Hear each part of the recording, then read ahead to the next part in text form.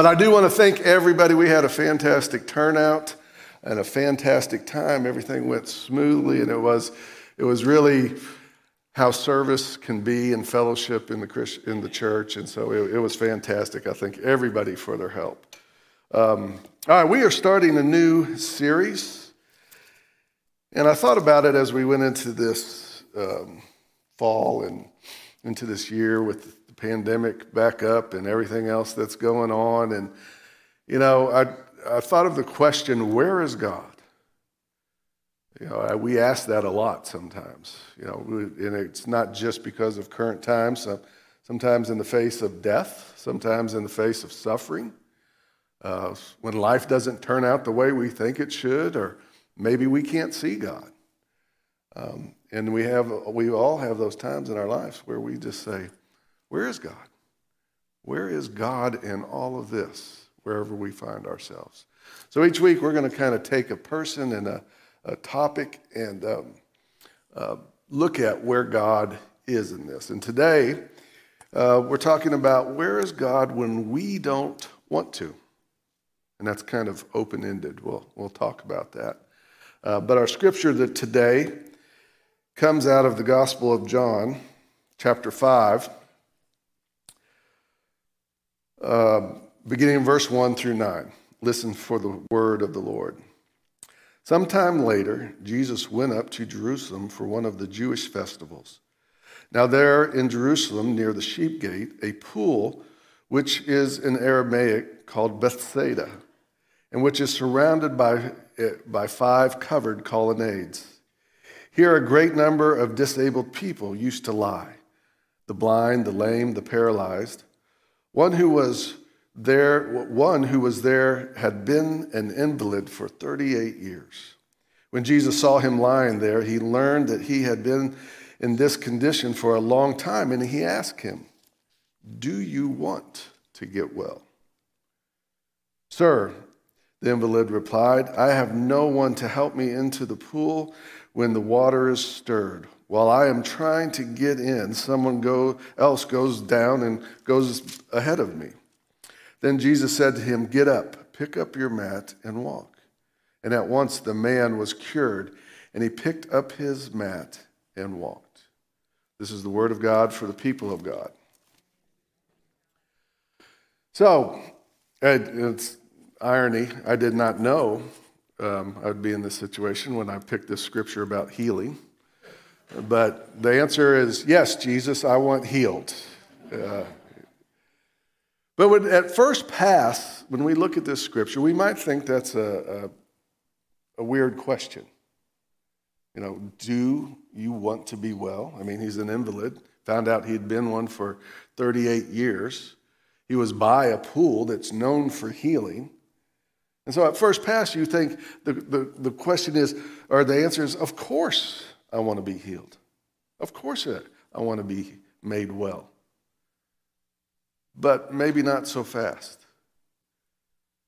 You know, as we start to think about and look at this, we think about situations where people find themselves and they're stuck in, or maybe have been in their whole life. And they don't understand what healing means, what it would look like. But I grew up in Chicago, and there was, back in the 80s, there was this man, every now and then I'd ride the trains downtown and had different jobs, summer jobs, and there was this man that would drive or ride the L train, and he would go around begging for money. But when he came, he had been burnt in a fire, and it was shocking to see him. And I saw him one day, and it took my breath away to see him, and he went around, and he made a lot of money. And later, an article came out that he had been offered several times by a bunch of doctors to help try to correct it the best they could, and he had always turned them down. I don't know if it was him or he had people down, but he had turned them down because he didn't want to be healed because of the money he was making. We think about concepts like learned helplessness and how we fall into these traps where we just want we're helpless. It's an education thing, and we begin to just kind of float.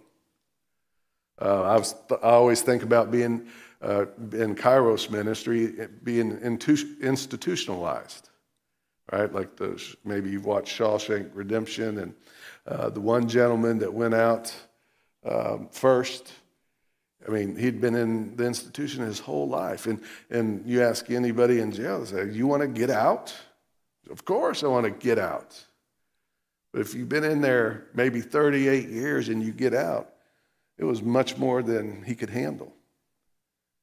And we might have a hard time understanding that. But sometimes it's hard. That question about being healed isn't as obvious as we think it is. And there's a lot of different factors in that. As a pastor, and there's pastors in here, people come to you and they want help in their marriage. They want help with addiction. They want help in all these different areas. And they seek it, but they don't really want to be healed. And it just continues, and the cycle continues. And that's really what we're talking about. When Jesus is asking this man, do you want to be healed? That's really a question, like many questions in John, to all of us. Do you want to be healed? We come to church all the time. We're church folks. But do we come just as to an organization? How many people need some healing here today? I mean, it could be physical, could be spiritual, could be relational. But we come and we just don't come saying, Lord, I need healing. We come and say, I'll go to church for an hour. I don't know why that pastor's changing time so much. It irritates me. And we get distracted easy, don't we? But this is the thing we have to understand, and it's a bigger question than just this story. That God wants a relationship with us. Jesus wants a relationship with us. Jesus wants to heal us. Jesus can change our lives. Jesus can heal our wounds, heal our spirit, bring you peace like you don't know, joy you have never experienced, forgiveness, redemption. Jesus wants to do all of that for us, but there's one thing required. We have to want to.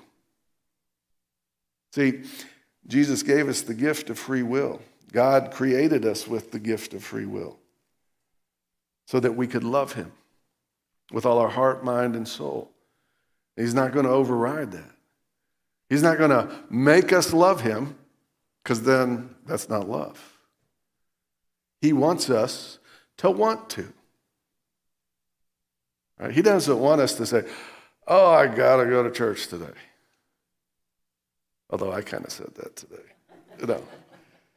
He wants us to want to in everything. He wants us to want to love him, wants to be in his presence, want to worship him, want to know more about him in Scripture and in prayer. He wants us to want to, and he's not going to override that. We just had a series on discipleship. As I said, it's not rocket science. We lessen the world in our lives. We go to the Lord in Scripture and prayer and service. We experienced them in service yesterday, the Holy Spirit. We go to him in these things, and we can lay that out. And I guarantee you, if you show up in those things on a regular basis, you will begin to feel the healing and the love and the Spirit God offers. But you have to want to. Jesus isn't just going to heal you because he wants you to want to. So we can give you the tools, but we can't make you want to. We can't make you do it. Knowing what to do is not the Christian discipleship problem. It is doing it and wanting to do it. So the question is, Jesus asked us, do you want more of me in your life? Do you want more peace, more joy? Do you want to be healed? Do you want to feel that? Jesus asked the sisters in chapter 11, he says, I am the resurrection and the life. Even all those who believe in me, even though they die, yet shall they live. Do you believe this? In Mark 8, he asked Peter, who do they say I am? And he said, some say prophet, some say John, some say Elijah, some say all of these things. But Jesus, but who do you say that I am? See, because it depends, do we believe Jesus can heal us, can give us peace, give us redemption, forgive us of our sins? All the promises of the Bible, do we believe it? Because that's going to make us decide if we want to or not. So maybe we end up as a pastor looking at the Christian culture in our country. There's issues with churches and pastors, and we're human. But there's also a big problem with the want to. That's lacking. There's a have to. I'll check it out. But the true deep healing that comes with Jesus Christ, because we know in our heart of hearts he can do all that he says he can do. And if we believe that, if we truly believe that, then I believe we would want to. I think that's probably part of the problem. Why wouldn't we want that? There's a few reasons. Change. Right? If Jesus comes into your life, I guarantee you there's going to be some change. And I had people all the time say, oh, Pastor, I want to come to Jesus, but I like my life. I don't want to change anything.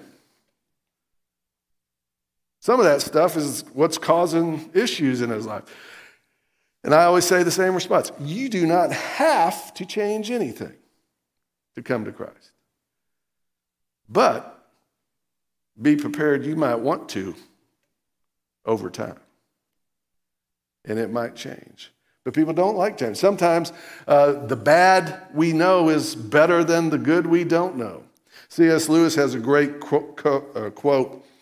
It says, it would seem that our Lord finds our desires not too strong, but too weak. We are half-hearted creatures fooling around with drink and sex and ambition when infinite joy is offered us.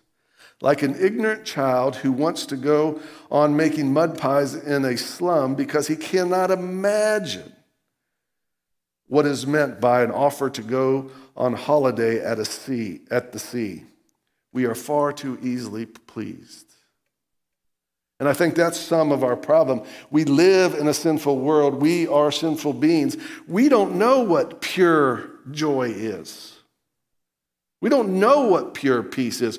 We know some peace better than other. We know times of joy, but uncontaminated by self and sin, we've never experienced that, so it's hard for us to imagine. When we begin to follow, when we begin to want to, then sometimes we begin to experience this process. But it's because we can't imagine it. Holiness, we don't know anything about true holiness. Everything we see and experience of God is through a veil, is through a fuzzy fog that is contaminated by self and sin in the world. Yeah, I think if we ever had a glimpse, that's why these mountaintop experiences, there's two things that make us want to change. Either we have a mountaintop experience and we feel the presence of the Holy Spirit and God speaks to us and moves us in ways we can't even imagine, and we say, I got a glimpse.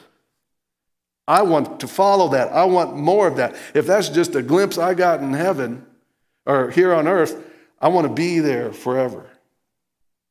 So that's one way we're motivated to change. The other way is much more common to probably a bunch of us. The one is the experience on the mountaintop. The other is deep in the valley, where we come to the conclusion we can no longer, that my way is not so working so well. And I'm tired of the mud puddle. I'm tired of the junk. I'm tired of this world. There's got to be something more. That's what God was telling me in my life. There's got to be something more than what I was doing. And we have those experiences that want to drive us to seek out God. And so both of those things change us, change our hearts, change our motivation. And all of a sudden, whether mountaintop or deep in the valley, all of a sudden something changes and we want to. I want to follow Christ. See, all we have to do is want to. You know, it's the sovereignty of God. God sanctifies us through Jesus Christ. God justifies us through the Holy Spirit and Jesus Christ. God transforms us, regenerates us, makes us a new creation in Christ. God does all that stuff. All we have to do is want to. All we have to do is want it to have that change. But we got to come to those things, and that's the thing. Those are often the conversion moments. For people that don't grow up in the faith, they have this something that happens that all of a sudden they want to. So we're afraid of change, but also, let's be honest. Why do some of us not want to change? The example of people say, Pastor, I don't want to change anything. Because we like sin. Maybe not all of it, but some of it's not bad. Right? That's the natural person speaking. I don't want to give that up. I kind of like that. Again, shortchanging God. Not knowing what God really is offering us. Not being able to see it. But Jesus says, if you want to, all this would be open up to you. Revelations 3:20 says, Jesus says, I stand at the door and knock. So Jesus calls out to us. He tries to call us into relationship. Most often we're too busy, preoccupied, too self-absorbed, and we don't pay attention until we have one of those experiences. And then all of a sudden, Jesus begins to say, yeah, there is something more, Jim. There is something more.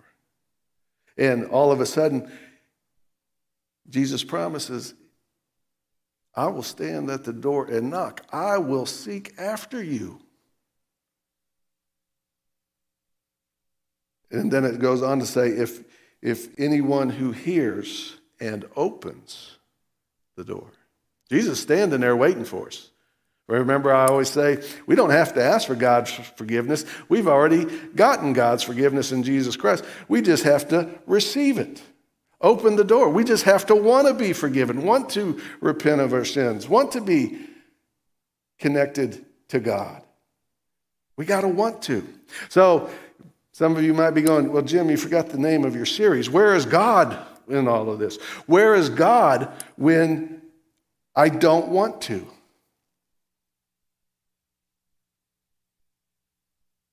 He's waiting. Like the father in the prodigal story of the prodigal son. He didn't go after him.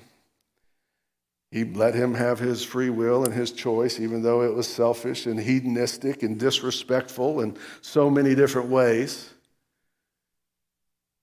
He let him go.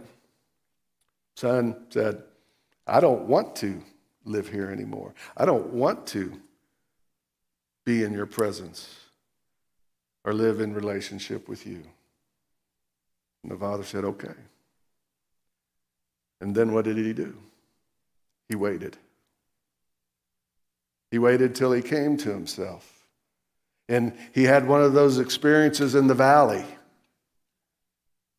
where he found himself broke, wishing he had the food that he was feeding the pigs. And so he was wallowing in that mud puddle, and he said, I want to go home. I want to go back to my father. I want to go back to my home. And where was his dad? He was waiting. So whether it is with discipleship, whether it is with a struggle, whether it's addiction, whether it's relationship, whatever it is, whether you've never come to God and began to receive that peace, whatever it is that you just don't want to do right now. You don't want to commit yourself to discipleship. You don't want to commit, and maybe you haven't thought about it, but your actions say, I don't want to. Whatever it is you don't want to right now, just know Jesus is waiting. And when you want to, he'll be there. God in the Old Testament said, return to me, and I will return to you. Let us pray. Dear Lord, I thank you for your grace and for your mercy. Lord, as we come to your table, I pray that you would bless these elements. Lord, that this would be a time where we were reminded of the message of the cross. Lord, you said in the garden, I'd rather not do this. Take this cup from me, but not my will, your will. And so, Lord, you didn't want to go to the cross. You didn't want to suffer like you did, but you wanted to save us. You wanted to reconcile us to a pure and holy God. So, Lord, I praise you and thank you for your want to and for your love. In Jesus' name, amen.